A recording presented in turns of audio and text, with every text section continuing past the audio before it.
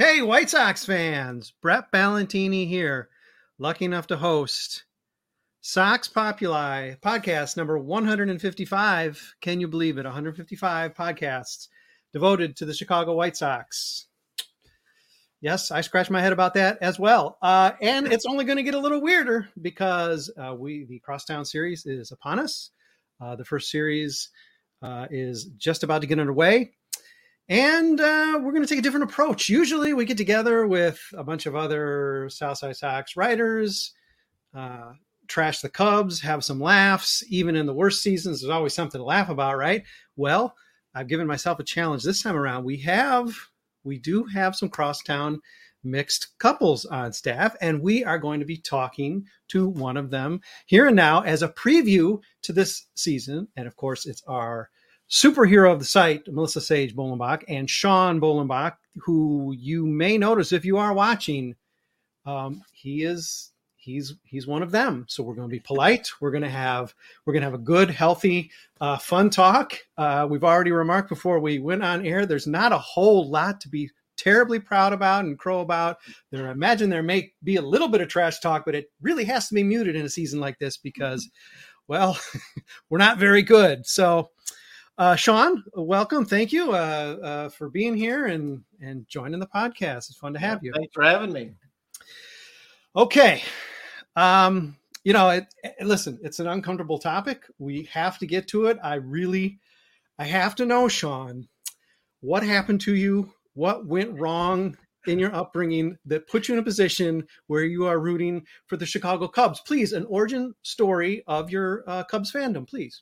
Well, I did grow up in Central Illinois. So growing up in Central Illinois, sure. For the most part, even though Melissa doesn't like it when I share this story, that in Central Illinois, when I was growing up, it was either you're a Cubs fan or a Cardinals fan. Sure. There wasn't too many White Sox fans, but since the Cubs were on WGN every day, I'd come home from school and turn on the game and want to watch the game. And so grew up watching Bill Buckner and Rick Russell and Dave Kingman. So really liked those guys. And so that's basically what I did. So I told Melissa, I don't necessarily hate the White Sox. Like, she lived closer to Chicago, so she's more into that love-hate thing with the Cubs White Sox, where I've kind of grown to maybe not like them with all the comments sometimes from Melissa and her friends, but for the most part, I don't mind them.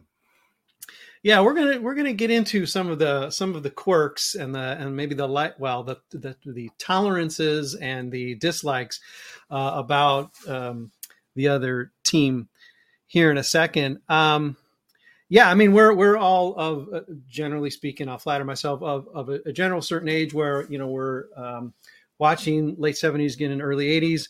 And the Cubs are sort of omnipresent. You got to hunt for the White Sox. I grew up, the first games I saw watching the White Sox, you'd have to find them on WSNS channel 44, which I believe just a few years later just became a Spanish station. And I think it's maybe still, if it even exists, a Spanish language station. And, meanwhile, White Sox are making the clever move, the crafty move to decide to charge people to watch games on television while WGN and the Superstation blows up. And your story, Sean, isn't necessarily just unique to the deep, deep south side of Chicago where you grew up, but across the country, we have fans. I mean, that's why, and it annoys the heck out of fans like myself, and I'm sure Melissa, because the Cubs are just like part of the fabric, because it wasn't just necessarily Chicago area kids and fans that had that constant access to the games after school as well, because they're all day games then, but really nationwide too. And it did really create this Cubs culture, which makes me break out in hives, but, benefits. And we see the effects of it now because, the Cubs are a phenomenon, a tourist destination. We can criticize that as Southside fans, but you also have to acknowledge there's a one and there's a two. There's reasons for it, but one of them is the Cubs were crafty enough or straightforward enough to say, hey, watch the games, grow up as Cubs fans. And look, now I'm talking to you, Sean, and you are a Cubs fan wearing a Cubs jersey in part because you came home from school, watched Billy Buck, watched the Russell brothers and all of that. Melissa, we talked way back when, almost, a full year ago. And I want to say everybody gave Elizabeth and Marge and Allie, and you may have given your origin stories, but especially given that despite growing up on the very, very, very far south side of Chicago, Sean's right in that, your brethren were probably few and far between. So refresh me on your origin story of somehow finding your way to the White Sox. So I grew up in Joliet, and I mean, Joliet's like a very blue collar type town. And so my dad, my grandpa, my stepdad, they were all Sox fans. And so I just, was listening on the radio from a young age. And then once they, were a little easier to find with cable on television, started watching them on TV with my stepdad. And, I had friends at school who had like weekend season tickets for the White Sox and stuff. So they'd take me with them. So it was just, plenty of White Sox fans. And I feel like more probably so because of Joliet and being kind of blue collar type of area. But it was, I feel like I knew more White Sox fans for sure than I did Cub fans. And so when I moved to Central Illinois at college and was like, where are all the Sox fans? I'm like, Cardinals, who cares about the Cardinals? Like, they're not even in the state. Like, I just didn't get it. I was just like, and then, so that was a really tough transition for me to be like, I'm in the middle of Illinois and I either have Cub fans or Cardinals fan. Like, I couldn't find anybody to associate with. So you were a White Sox fan, despite your grandmother being a huge Cubs fan and listening to the game every day in the radio. That's true. My grandma also lived in Central Illinois. Mm-hmm. So she was a huge Cubs fan. And yes, like listened every day on the radio and would watch them on TV and things like that. So her and I we had fun going back and forth and took her to games and stuff when she was older. So that was really fun. Yeah. With any size family, coming from anywhere near the Chicago area, or let's face it, the state of Illinois, you are going to have mixed families. There's no way around that. In my family, we knew to shun them. We knew to have them sit at the kids' table. Of course, they knew their play. No, of course, you're gonna have to forget. And maybe in some families, it's like there's just one weirdo who just goes against the grain. And then some families are like, there is no tolerance for whatever the other side is. We got a little bit of an inkling from Sean. I'm going to come back to him on this, but I'm going to go right back to Melissa and say, I need to ask your general, whether it's changed maybe over the years, but your broad assessment of the other team, your thoughts when you think about the Cubs. What is your feeling? Sean or me? No, I'm just kidding. I know, I'm just kidding. So it has changed for sure. Mm-hmm. Like pre-World Series, for me, it was definitely more contentious. It was just like the Cubs Sox games, they were the World Series for us, right? Because neither one of us had won in decades and decades. And so it was like bragging rights, even though the Cubs were more popular, quote unquote. I feel like that was our showdown. And so like, I was relentless. Like we would go to games or we would watch games and I would cuss and like the whole thing. Yeah. But then now that they've each won a World Series, for me, it's still competitive and like, it's still fun, but it's not quite as intense because it's like, okay, well now in the last, 20 years, at least we've both shown that we could win one. We may not win another one for 80 years, but we each kind of have that ring now. It was a lot of fun though, from 2005 to 2016 when the Cubs didn't, and you could still harass your Cubs friends and be like, but now it's kind of like, well, the tables maybe have even turned too much. Yeah, Melissa, it's funny you say that because 2005, and we may have discussed this before. I've certainly said it on podcasts before. 2005, going into that, I wanted to win a playoff series, both because it's like I want to see it happen before I'm dead, but also what team had done that? It was like we sort of got, even if they didn't go anywhere, we would have gotten there first just by winning that one series. That's how strange the band of vision was then. And so, yeah, I guess I'm going to bump it right back to you and say, all right, there was that time we got there first.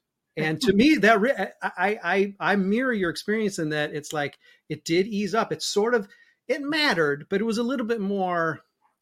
It was a little more artificial because it's like, hey, okay, we won. We got there. We do sort of, I say we, whatever, but it felt like there was an accomplishment. There was a finish line tape broken, and and back then we could still joke about the Cubs. It'll never happen. Now it's like 800 years or whatever it is. I mean, it almost, the White Sox winning almost made that joke and that drought, sort of even more marked as it passed 100 years and all of that. So those years between 2005 then and the Cubs actually starting to become really competitive and then eventually winning, that was sort of a sweet spot, right? But then you probably also eased up a bit in maybe say the cusses per inning, or I did, and actually Sean and I went to the NLDS, one of the games when the Cubs in 2016, and I did not wear any Cubs things, but my attitude was kind of like, it was so awesome in 2005 to win that World Series. Mm-hmm. Like I wanted that for him. And I my grandma had passed about 6 years prior. And like, I feel like every fan who's been a true diehard fan in their lifetime should have that experience. So I kind of like matured a little bit.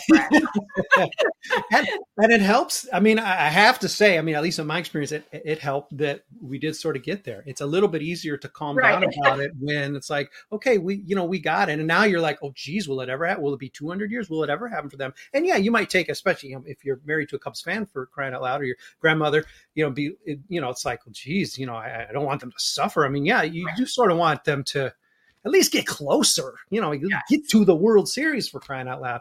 Okay, Sean, you sort of gave us a sneak preview even earlier in the podcast, but your thoughts on the White Sox, your feelings, and maybe how that's changed over time. Maybe change just following more. What I mean by that is knowing more about them and what they're doing, just from Melissa, always following the game and going to the games. And when we would go to the tailgates with your Sox friends and different things and talk baseball, then obviously I'm going to become more knowledgeable about the White Sox and what's going on with them and talk about the team. It's fun to do. But, when you guys were just talking just now, I just realized we did have two of the most losing teams in a long time out of all of Major League Baseball in the same city. That's pretty bad. Yeah. Yep. I mean, other than Boston, right? I mean, for like the long-term teams, all the expansion teams and stuff, but you don't feel sorry for them yet. But yeah, we're long-suffering franchises, and you just, I guess I gotta have a little empathy. Yeah. Yeah, I mean, here's how twisted it is, Sean. And listen, I'll be a man. I'll admit this.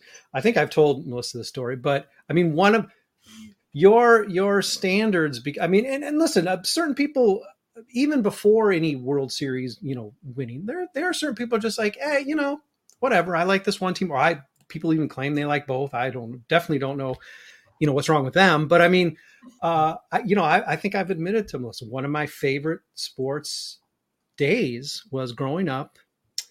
The first Bears game I ever saw was at Soldier Field, Walter Payton breaking the all-time rushing record. And then later that day, we came home from the game. We went over to my uncle's. We watched the Cubs. It was Game 5, and the Cubs, obviously blew, as they blew Game 5, and that was like a good thing for me, because then you're in this, this contentious relationship with this other team. And I understand it's a little overblown. It's silly. It's almost embarrassing to talk about now, and of course I was a kid, so all right, I'm dumber or whatever. But I mean, then I was like, oh wow, this is like the perfect sports day. The team I don't like. Are you talking about is that the 84 playoff? Yes, yeah. The 84 playoff. I was the same way in 84, Brett. I was like, we lost in 83. They better not go down in 84. I was sick for days. Just like I was sick for days after 2003 also. Yeah. Oh my God. Oh, yikes. Yeah. Even scarier. Yeah, for sure. And I think I also told Melissa, a part of it was, part of this thing, I know Cubs fans, they have this chip that say like, oh, Sox fans are so envious or, blah, blah, blah. And, listen, who knows? Maybe that's true. I'm not going to lay on the couch here and be diagnosed. But, part of it is shoved down your throat. We were in school. I was just starting high school, and they're playing the game on the PA, like at the end of the school day. I'm like, I don't want to hear this nonsense. I understand some people are interested. It wasn't a scores update. It wasn't an update. Hey, the Cubs are winning, because those first couple of games, they were killing. It wasn't just a score update. It was like the broadcast of the game. It's like, I don't want to hear this. So you put a chip, and I'm not sure that a Cubs fan can speak to that with the White Sox, but certainly on the other end, it's like, oh man, you just do sort of start to harbor some resentment, because it is sort of like everywhere. Had the game on the TV in their classroom. One of my so I can relate to what you're talking about. But my math teacher, so in '83, my math teacher had the magic number on her chalkboard. Mm-hmm. So I mean, if there were Cubs fans in my class, I'm sure there probably were a few. They had to experience that too, because every game they won, or she would change the magic number. So that's a good teacher. I'm surprised you're not more of a math person, given that obviously clearly your favorite teacher ever was your math teacher. Tolerance, I guess, is what it comes down to being, especially now that both teams, I guess, have sort of broken through, and really the Cubs did it. And I mean, I don't know, Sean, let me ask you, White Sox haven't had this experience where it's like a sustained run. Even in 2006, the team wins 90 games, but doesn't even make the playoffs because of a strangely competitive division. The Cubs had a window, I want to say, 4 straight playoff seasons. Clearly, under Theo Epstein, had turned everything around, got the win fairly early and was still a playoff team, even going to, I want to say, NLCS's at least one other season, never getting back to the World Series. Yep. Was that, I mean, were you greedy? Did you want more? Were you just happy you got the one and anything else was going to be bonus? Or was it a little irritating that they were sort of there but never really broke through? Because, you were promised a dynasty, and you got one by Chicago baseball terms, but not really in real terms. Is that more irritating? Because me and Melissa can't speak to that as White Sox fans. So you can't relate. Well, you guys kind of thought you had one, but right. Yeah, but I mean, it was kind of the same way with us, just a delayed reaction, because in 2015, when they first made the playoffs and beat the Cardinals, and they said, oh, they're a year early, and you saw all these young players, and we were trading some because we just had too many good players and all this potential, and they were hitting 30, 40 home runs when they came up. Then they win the World Series, and you're like, all right, they're going to take off, because some of them haven't even reached their height. And then the next couple of years, it's like they all didn't really perform. And yes, we made it to the NLCS, but it felt like they were just leaking oil. And we were lucky to get there and to get to that point. And then the guys didn't, perform up to what we thought their potential was. But you thought, hey, if 50% of them end up being star players, we're going to be a good team. But we maybe had one or two guys, if that ended up being that way. And it was just like, really? How could they play? So, and now you look at them across, when they went to their other teams, and they're not necessarily doing that well. Yeah. And you're thinking, what happened? Where I thought the White Sox were kind of like that a couple of years ago with their young guns, but now those young guns just keep getting hurt all the time. And they're not even making the playoffs. You don't even get a seat at the table, for crying out loud. Yeah, I think as a Sox fan at that point, especially given the Sox were sort of at a low point or quickly getting to a low point, I think I was just crossing my fingers hoping, they snapped at the one time. And boy, Cleveland being such a weird team too, with all its weird voodoo, probably just, for lack of a better way of saying it, they just sort of gave them that World Series anyway. So I'm hoping that the inherent Cubdom will come through each year and somehow they'll find a way to lose. But that was really, even I have to admit, that was a very loose thread. I was just sort of hoping, I mean, sorry, no offense, Sean, but I was just hoping that it wasn't going to be like 4 World Series or something. Because then I don't know that we could have this podcast, because the balance of power would be so out of whack that I'm not, unless I'm just, not even looking at you and just, afraid to even address you as a Cubs fan. I mean, at least now we can sort of pretend we're still equals, because ultimately we both got the one ring, which is more than we ever thought we'd get. But, we're sort of, when it comes down to it, still sort of equal. So good. We can have this podcast. Thank goodness. it's good to meet. All right. Before we take a break, I have one more. It's a pair of questions, and again, it's a bit of a crosstown thing here. I'll stick with Sean. I'm going to ask you first. What is the thing you find most tolerable about the White Sox? Most tolerable about the White Sox, or even maybe appealing. That might be too strong a word. I would say, I don't know this. I don't want to make this kind of sound like a negative. A backhanded compliment. He's going to give a They're allowed. They are allowed. I would be answering this way. They're allowed. Nice. You go to the games, it's not that crowded. You know, around, but I didn't want to. That sounds kind of bad, doesn't it? That's a good answer, though. You get your shot in, but it's true. Easier to drive in and do parking compared to get into Wrigley Field. Right. I mean, regardless, even if they were crowded. So sure, dodging somebody paying $95 to park on somebody's front. Oh yeah, I don't blame you at all. Yes, there's actual parking at Sox Park. Okay, Melissa, to you, what's the easiest thing to tolerate, or even that's somehow appealing about those fans? Oh gosh. Or about the team, I guess. Whatever. Are singing voices? No, like I mean, I guess I like their uniforms. Like I Which ones really though? The new ones, the Crosstown uniforms? I do think that their City Connects are pretty sharp. Connects. Yes, I do think they're and just their history. I think they've had they've stayed pretty, the same with the pinstripes and things. I just like the pinstripes. That's the best thing I can think of. Yeah, and that's also its own backhanded compliment because the history is, there's been stretches, but it's been sort of parts. So yes, I appreciate the history too because they finished in last place and lost 100 games a lot of times too. So, all right, so okay, you both punted that pretty well. Okay, so then naturally then the flip then, and I'll stick with you, Melissa, to bring it right back to your husband. What do you hate most about the Cubs, or I don't know, Cubs fans or them?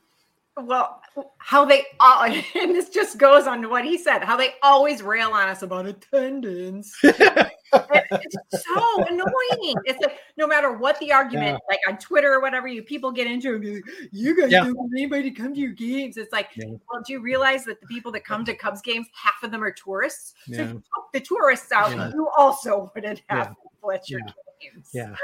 Yeah, and I've strained my eyes for years to try to see the column in the standings that indicates attendance, and somehow it never comes up any year. It doesn't factor into the games behind. So, that is a good one. All right, okay. The opening now is here for you, Sean. What is it that you hate most about the team or the fans on the South Side? You guys were saying at the beginning, kind of before both teams won the World Series, it was every time, especially the people from Chicago and meet the Chicago type White Sox fans, they were just so rude and nasty right away. And about the Cubs. About the Cubs, and they'd find out that I was a Cubs fan. I was just kind of taken aback by that because even the Cardinals, it wasn't that bad. It didn't seem like, but it was just like, whoa. I think that's from you being from Central Illinois. Like, had you grown up in Chicago, you'd have been used to it. Like, it was just always that contentious. But when this was like the first version of White Sox Twitter, when the White Sox website had a chat feature, and I don't even know if you were ever on it, Brett, but like, this would have been like this was when they had the dial-up. Yeah, internet. So this would have been like late waiting 90s. Just to get her comments. Yeah, like 98, 99, like right in there. And so the White Sox website, and this was before MLB had like even streamlined the websites. And so there was this chat feature. And so we all got to know each other and were nice to each other, unlike White Sox Twitter now. And we would meet up, for games and tailgates and stuff like that. And that's how he got called the Cubby Hubby for the first time. And they used to harass him pretty well. But then you became friends with them, and they were really nice people. So.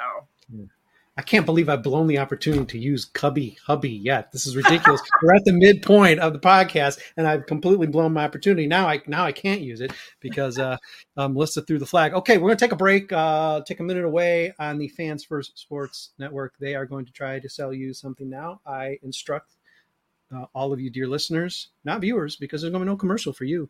All you listeners, please concentrate on hard on what they want to sell you, because I'm sure it's a quality product that you should consider very strongly. So take that minute, and we'll be back with more Crosstown stuff with Melissa Sage Bolenbach and Sean Bolenbach. Just a minute. Hey, White Sox fans. It's me, Brett Ballantini, hosting another podcast. What's wrong with me? I don't know. It's a question for my analyst or my family, whoever did this to me. Therapist. My father. I blame my father, like we often do. I blame my father for foisting this on me. We are talking in anticipation of the 2-game Crosstown series. There'll be another 2 games a month from now as well, but we have to anticipate this one. We do have a few mixed Crosstown couples on staff at Southside Sox. The first that has generously and courageously stepped up to the plate for a podcast to anticipate a Crosstown series is Melissa Sage Bolenbach, who you know very well, covering all sorts, I think every variety of story possible on Southside Sox, and does it with great expertise. And her husband, the man in the Cubs uniform, representing the North Side, representing the 800 billion Cubs fans across the world and the known universe. It is Sean Bolenbach, who is being very generous to sit down with us, though he knows he's outnumbered. We're having fun chatting. Again, if the power balance was a little bit more awkward right now, whether it's Sox on top or Cubs on top, oh gosh, who knows? There'd be at least maybe more sweating or cussing going on, but we can all just sort of laugh because the teams are horrible. So let's begin the second half of this podcast by addressing this season. The Cubs are a better team than the White Sox. Record-wise, I don't think there's any argument they are a better team. They find themselves roughly as far out of first place as the White Sox, because even the NL Central is actually a quality enough division to make the AL Central look like AAA or AA. So essentially, both teams are hopeless. I think the Cubs have cause to think that there may be a run in them because they've had a better season than the White Sox.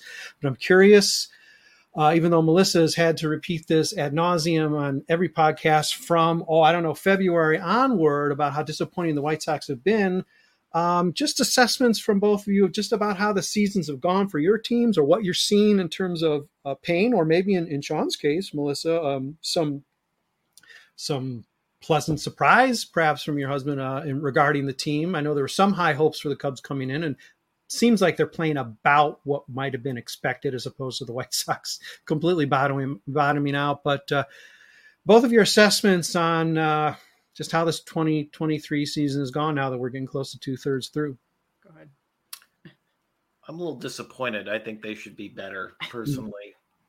Watching the beginning of the year, you had new people, like you said, you didn't know how well they were going to do, but it seemed like they had some pretty good players, but they're just not playing up to their expectations. And maybe part of that is some of those players just aren't that good, is what I'm realizing now, or coming to the conclusion with. But, we understand that. Yeah. Maybe they were overhyped, or I don't even know if they were overhyped. Maybe it was just me personally thinking that they were doing better just watching them play at the beginning. It's like, they're actually playing as a team. Where last year we didn't have a hope because we had no starting pitching, so the game was lost every time before the game started. Whereas now I thought, we have a lot of pitchers, but then our great signing Italian has really done nothing, and he's been an automatic loss every time, and so you just can't win that way. And then some of our other guys have gone in slumps more than I thought. So, and then all I hear on the news now lately is which players the other teams are going to pick up from the Cubs. So apparently everybody thinks that the Cubs are sellers, not buyers now. So,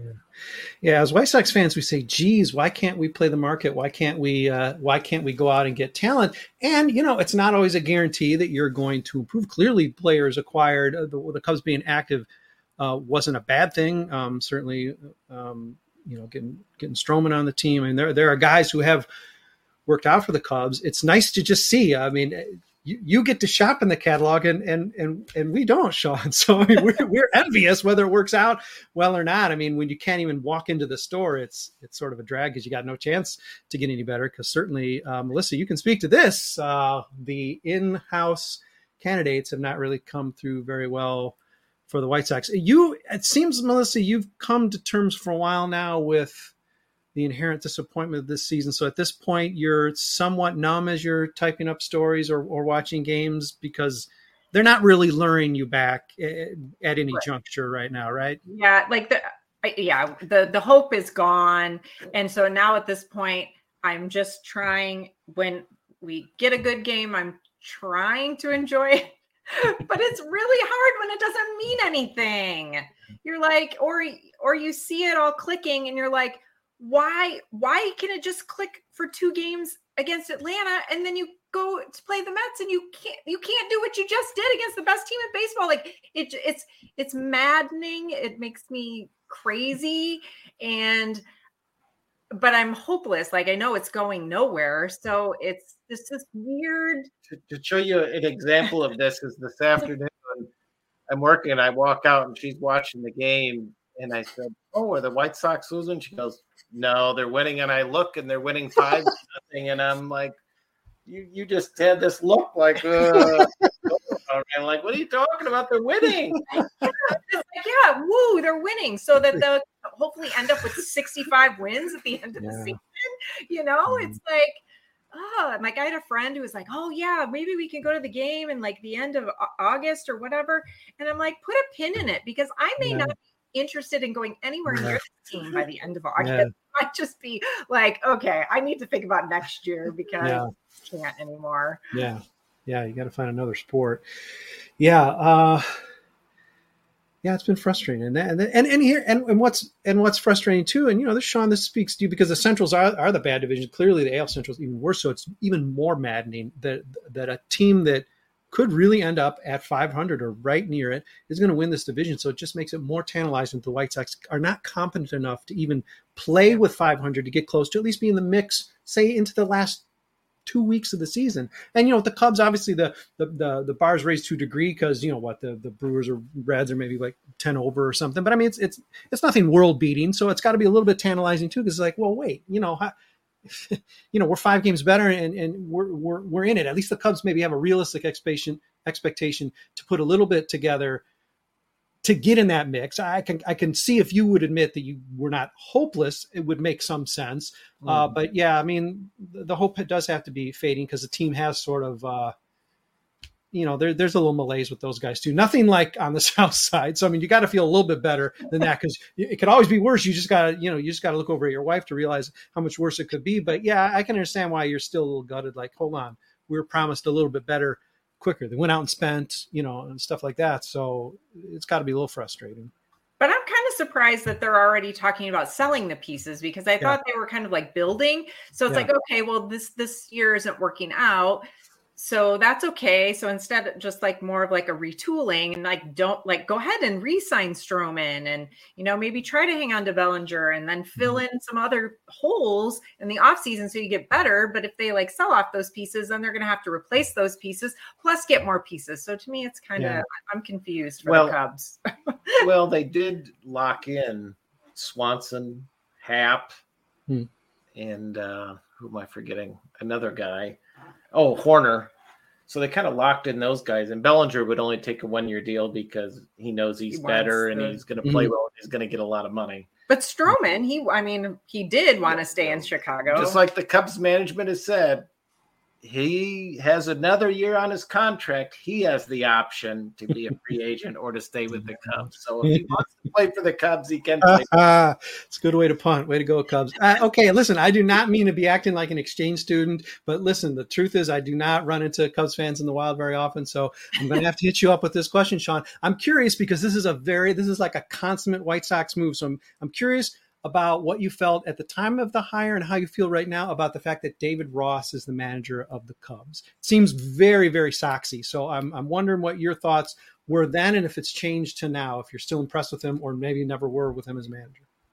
Well, he was a popular player. So when he was hired, it's like, oh, okay, well, we'll see, because everybody's like, oh, he'd be a good manager. But you know how those sometimes don't work out. Yeah. But this year, some of his moves have been kind of interesting with the pitchers and when he takes them out, and then the order, at least lately, of our hottest hitters. It's like, why is he leaving him in the 5th and 6th spot when Bellinger was red hot? And then now he's finally moved him up a little bit, but that's after 17 games when he was on tear. And I think somebody did a calculation, said if Bellinger would have been moved up, he would have had this many more RBIs and the Cubs would have had this many more runs. But, some of that's second guessing. But I don't know. The clubhouse keeps saying how they all support each other and it's a great atmosphere and it's all going great. And then part of me is thinking, well, maybe that's not a good thing because we're not winning a lot of games. So. Yeah, that's true. Yeah, really. Yeah, maybe there should be a couple of fist fights. Yeah, for sure. I always wonder about those guys who, and again, I do not watch the Cubs closely enough to know whether he's like, good X's and O's or whatever. But those guys who get really hot all the time and they're just constantly barking and and I don't know if he is. I do know he gets hot sometimes. I don't know if he's like a guy who gets, if he leads in ejections in the majors or not. But I always look sideways at those guys who seem to get like really hot, but then maybe don't actually manage well, because that seems like maybe that's a little bit just for show. So I can imagine that maybe just the fact that he's had a few years, even though it's, I guess, been sort of a rebuilding time that he's been the manager, that maybe there isn't the progress you necessarily want to see, whether it's in the 1-loss record or even in his day-to-day managing, because you do want to see some breakthrough, like, oh, we got a guy who's going to outmanage the other guy. That's all you ever want in a manager. And both teams have had that before, and both teams haven't had it before. So it can be frustrating when it's like, all right, well, why is this guy here for 3, 4, 5, 6 years? Another one of those nepotism hires. All right. I am going to start winding this down. This is a feature that I did not preview or forecast to my guests. We are going to shift into game show mode. We are going to play a little bit of Crosstown Newlywed Game. We don't really have the cards to hold up, so this is going to just be, I guess, on your honor. But I have 3 questions. I want to see if you can answer correctly. Right? Everybody knows how that game goes, right? Answer what your spouse will answer. So, Sean, I'm going to start with you about Melissa. I need to know what her go-to concession food is at the ball game. I'll have to go with the veggie dog. That is correct. All right. Very good. Okay. Same question, Melissa. Can you keep pace with your husband? A brat. Probably, yeah. All right. Probably counts. So, all right. 1 point. You always feel like, I got to get a brat. No, it is. I say probably because that is the most consistent, because when we visit new stadiums, Melissa always finds out, well, what's a unique food there? And if it has something to do with meat, then she's always having me be the taste sample. Yes, we do try to sample whatever they're supposed to be known for. So yes, but if we go, but in general, if you go to a Cubs game or go to a Sox game, you would get a brat. Yes. The judges are allowing it. We're going to pause the game for a second because I do need you mentioning other stadiums. I need to get a report. This has nothing to do with Crosstown. It has nothing to do with the Newlywed Game. It has nothing to do with me, your delightful host, Brett Valentini. It has to do with the Atlanta, or whatever that gets called, in Cobb County Stadium. I got the sense from Melissa she was a little disappointed in that ballpark, but both of your overall assessment of the latest park you have visited just this past weekend. Yeah, to me, so it's Truist Field. Truist. And so we're driving into on Thursday when we came into the city, and we're driving in and I see this huge stadium and I'm like, oh, that must be it. And Sean's like, no, I don't think that's it. And then we see it says Georgia State University. Wow. And I was like, wow. I was like, that is a really big stadium for a college team that I've never heard of. Yeah. And then later we found out from a couple that we met on our food tour that we went on, they're like, the city just kind of gave it to Georgia State when they decided they were going to build this new stadium. And so I was like, wow, that must be nice. Really? It was not for a stadium that was built in 2017. For me, it was absolutely nothing spectacular. Mm-hmm. Like, being that new, I would have expected them to take all the cool parts of all the newer ballparks and make some really neat thing. But the sight lines weren't good. Like, they didn't have really any unique types of food that really stood out. And they didn't have like big stores or anything. Like, there's huge lines for all the little stores that they had. So it gets a thumbs down, probably the low 5 out of the 21 I've been to. It's like in the bottom 5. Mm-hmm. Yeah, they missed an opportunity. They could have taken all of that extra foam that people bring into the ballpark and wave during the ballpark, they could have used that as a nice below ground filter. It would have helped drain water for those very rainy attack. Atlanta, they could have taken all of those tomahawks and laid them in the bed of the field. A really missed opportunity there, Atlanta. You didn't listen to any of the other human beings outside of your ballpark in terms of building that thing in Cobb County while you still had at least one or two other ballparks. I'm so old, guys. I saw 2 parks away. Yeah, give me your assessment, please, now, Sean. Well, it's almost like they didn't have enough space and they kind of shoved it in. So the park doesn't hold as many people as I would say a normal stadium. It's one of the smaller ballparks. And so since they didn't have enough space and they had to put it in, then you got the big screen in the outfield, the video board, and then that's kind of pushed in a little bit also. And so you can't really see the video board from a lot more areas than I would say at a regular ballpark. Mm-hmm. So that's some of the negatives by putting it in the area. And I guess they just really wanted this big push for the new ballpark to have it in a better part of town, easier access. Mm-hmm. At the same time, you're losing some space and some people. Yeah. I saw Fulton County Stadium. That's how old I am. And I saw that as like after graduating college. And that's how ridiculous the situation is where you have 3 ballparks in the space of, some of our lifetimes, for crying out loud. I find it ironic. And, again, this is going to be underhanded to get the Cubs. Sorry, Sean, you're on a White Sox podcast. Fine. But, it's funny when Comiskey 2 was built, one of the criticisms was, boy, it's like a shopping mall. And it's just funny now that, Wrigley Field and Wrigleyville, probably for good reason, given the fact that you don't just want it to be a vomit trough. I mean, it has certainly gotten family friendlier. I mean, there is a really mallification of that ballpark. Again, I haven't been to see it all up close and personal, but it seems pretty clear that it's more user friendly. There's a little bit more convenience. There's maybe a little more fan friendliness, which you could argue is a really good move. It's just ironic that was a criticism of Sox Park. And now, talking about a park that's maybe not even big enough. I mean, here's the thing, Sean, you have to fit the ballpark into the mall. So, I mean, if the mall just didn't allow for much room for enough seats, hey, sorry, you're just not going to get all the seats you want, because as far as I understand, it is quite a complex there with like nightclubs and restaurants and stuff too, and shuttle buses. So maybe the ballpark wasn't the top priority for Atlanta. They're getting so used to building them because they'll just figure, another 10, 20 years. They'll just right. Yeah. In 20 years, they'll do it all over again, find another spot and give this one to another university and move on. I like some of the atmosphere there, though, but Melissa didn't enjoy it. But yeah. Maybe it's because they were losing, so they were doing more of those things, I guess. Since they were winning, I guess. Yeah. Spirited they are. They sure are spirited. Okay. Welcome back to the Newlywed Game. We are here for round 2. And boy, the questions get harder. Well, no, they don't. I just randomly wrote them down. But okay, Melissa will start this time. Wait, did Melissa start the first time? No, Melissa will start this time. The challenge is on. I need to know who Sean's favorite all-time Cubs player is. Yeah, I knew you were going to ask that. I don't know if I'm right, but I have to. Mm-hmm. It has to be Ryan Sandberg. It has to be. Yep. Okay. Oh, nice. Comes through. All right, you got to keep. That was little. It was Bill Buckner, but then. But yeah, Bill Buckner. How can you Ryan Sandberg? But then it changed to Ryan Sandberg. Yeah. That is perfectly logical. Okay, pressure is on, Sean, because now you need to tell me who the all-time favorite. And I think this would be. I think I know this one by heart, so I'm hoping you do. Favorite all-time White Sox player of your wife's.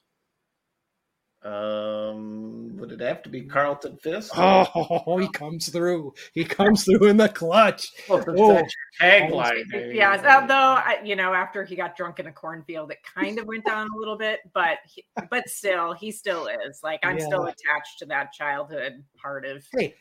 If you liked him barking at Deion Sanders, then you're just going to have to accept him driving drunk into a cornfield. It's sort of somehow related. It's just a grumpy guy, right? So. All right, Carlton, we sort of love you, even though you went in as a Red Sox player. Okay, the killer round. So far, I'm predicting perhaps perfect scores, although this one, I believe, is the most esoteric. So this might be a challenge.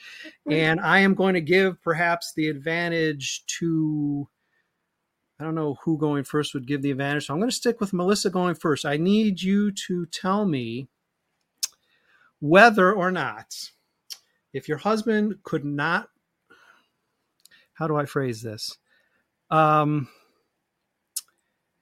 This might not come out right. So this man in a tie, but if given the choice between having to root for the other team, meaning your husband has to root for the White Sox, or he can't be a baseball fan, he can't follow baseball, will he choose to still be a baseball fan or to convert to a White Sox fan? Oh, I think he would convert to a White Sox fan. So it's baseball versus the Crosstown team. That's a tough question. I guess I would convert. We'll round it up. Only if the White Sox will change their general manager in their management, then I'd feel a lot better. We all feel that yes, way. We're behind you there, Sean. So yes, you have our vote. Okay, so I need to know. This might be a trickier question. It might be more of a 50-50 for Melissa. But Sean, would Melissa cross over to be a Cubs fan, or would she just find another sport or otherwise not follow baseball? She'd probably not follow baseball. That's correct. Wow, very good. Wow. Correct. That's correct. Congratulations. I gave him the little empathy to win the World Series, but that's over now. The tentacles of childhood are just too. Sure. They're too deep. Did you explain to Brett about our basement yet, or no? Oh, how like it's all White Sox and then Sean has a Cubs corner. It's literally like a corner. Yeah, she has the whole wall, and then I just got this little spot. And that wall, and then I've got my stuff up here, and then Sean has the corner. Now this is a question as we celebrate the dual victory, and of course we'll be even though you live in the same home, we will both be sending you home with copies of the home game. But I need to know, I was going to ask this earlier. I mean, I think I pretty much well know where Sage's allegiances lie. How has the family dynamic been in terms of the children rooting? Are both big baseball fans, or was there ever any power struggle to see, which team would win their hearts? Well, yeah. So Sage, I will give. He's such a good kid, Brett. Like he's the sweetest kid ever. So he does watch he will tune in to see what the Cubs are doing. He says it's his second team, but I said, okay, like, come on, let's be real. He's like, yeah, you don't. So he's. I think he does follow the Sox more now, and I would say though he is generally interested in the Cubs. So he'll watch him on his own even sometimes. But growing up, you have to realize, Brett, that when he was a baby, it was all White Sox stuff, White Sox sheets, everything in his bedroom, White Sox outfits, White Sox hat. That's right. Yeah. Yep. And they didn't really have a choice. Yeah, no choice. And our daughter, she would say she's a White Sox fan. She doesn't really care, but neither one of them have ever been to Wrigley Field. Oh. And they've both grown up going to White Sox games, and they've never been. Now Sage does want to go this year. Sean's mom is also a Cubs fan, so the three of them are gonna try to hit up a game this year. But he just has finally just gotten into sports. Took forever, but he finally in the last couple of years, and now he's all in the Blackhawks, and our kids would just go to the games and eat the food, and be able to tell you what was going on. Sure. Well, I will admit that before being on the beat where work required me to be at Wrigley Field, I will say that before taking that job where I had to travel to Wrigley Field to cover the White Sox at Wrigley Field, I had been to as many baseball games at Wrigley Field as I had been to soccer games at Wrigley Field and hockey games at Wrigley Field. So I can empathize with the fact that both of your children have yet to traverse and to, visit the urinal troughs or, whatever, the IV. I mean, listen, I've said this. The rite of passage, the urinal. Yeah. You haven't seen the world if you haven't peed in the trough at Wrigley Field. And I have said, and people on our site disagree and push back on me, among the classic parks, I'll throw Yankee Stadium in there as well, fair to count, Comiskey Park, original Comiskey Park, Fenway, Wrigley. I certainly do prefer Wrigley to Fenway Park. I preferred it to Yankee Stadium. I don't prefer it to Comiskey Park, but it is a solid park. I mean, it's very intimate. I mean, I'm not speaking, again, complete exception here, Sean. I'm not speaking about the fans in the park, but certainly the park itself, in addition to the fact that it's a, national treasure or whatever you want to call it, even though now it's got video boards and all that stuff that, was never supposed to have. Just sightlines wise, feeling like, maybe you're not going to get in the middle of a brawl like at, you might at Fenway. I certainly always championed it, among those older parks, which I think is a fair comparison, at least directly now to Fenway. And I certainly prefer it to Fenway. So, I can poke fun at it and be proud that I've only seen like one game as a fan there, but it just worked out that way. Soccer, hey, I'm not a soccer fan, but your school's going to go to a soccer game. Concerts. Oh yeah, I've been to a concert. Yeah, you were at a concert there. Mm-hmm. Oh, see, so you broke your own rules by walking into Wrigley. How many games have you seen at? I mean, obviously you're going, I suppose, at least sometimes with your husband, but have you been to a pretty fair amount at Wrigley? At the last Cubs game I've been to was when we went in 2016 to that playoff game. But we used to go to a lot of the Crosstown games pre-World Series for both teams when we were younger too and could deal with it. And then we vowed to never go again. And now we're taking Sage next week. So that would be fun.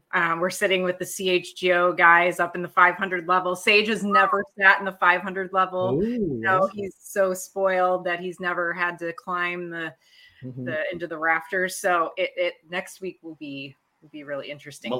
Well, you've been to 3 Cubs games at Wrigley Field. That's how many Crosstown games we've been to? Yeah. Okay. Well, no, 2 Crosstown, and then we went to the divisional game. Okay. And then I went to one when I was in college before I met you. Okay. So, yeah.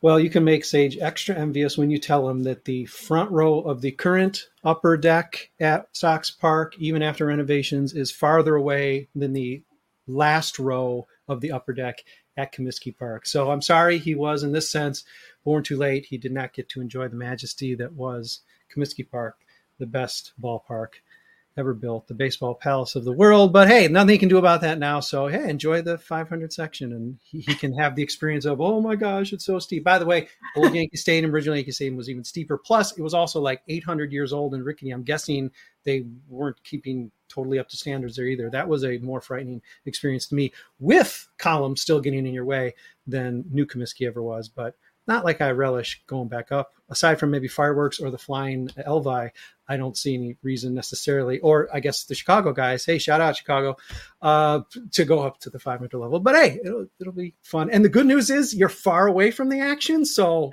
based on what you're probably going to see, maybe safe. I don't know. Oh, eyes getting burned. Those games get so rowdy. Like people are so. That's why we stopped going. We were like, these people are nuts. Yeah. But then, Sage was like, all right, he wants to go to one. We'll go. If you recall, it was novel to have a night game. They basically never did night games for the first 20 years, because it's like, we know people will murder each other. Maybe not literally, but yes, there's going to be brawls. People are going to film it. It's going to look ugly for whatever the home, whoever the home park is, and the fans. So it's like novel that there are ever even night games now, and they still do them rarely on the weekends. I mean, I think this year are both not weekend games. So and they only do 2. Is that part of it too? Like they play 3 against the Mets, they play 3 against the Braves. They only play 2 against the Cubs. Yeah, but they still give us that extra one because of that classic rivalry that a lot of fans just say we don't care about anymore. And I'll admit, it's probably someone's trying to off. Oh, so we get 2 in each stadium. Okay, yeah, so it's still one extra. All right, okay. Yeah, I know you want more opportunities to be way up in the 500 section watching the Cubs and Sox play baseball on the field. So, all right, well, that's something to look forward to. I'll look forward to getting the report from that game.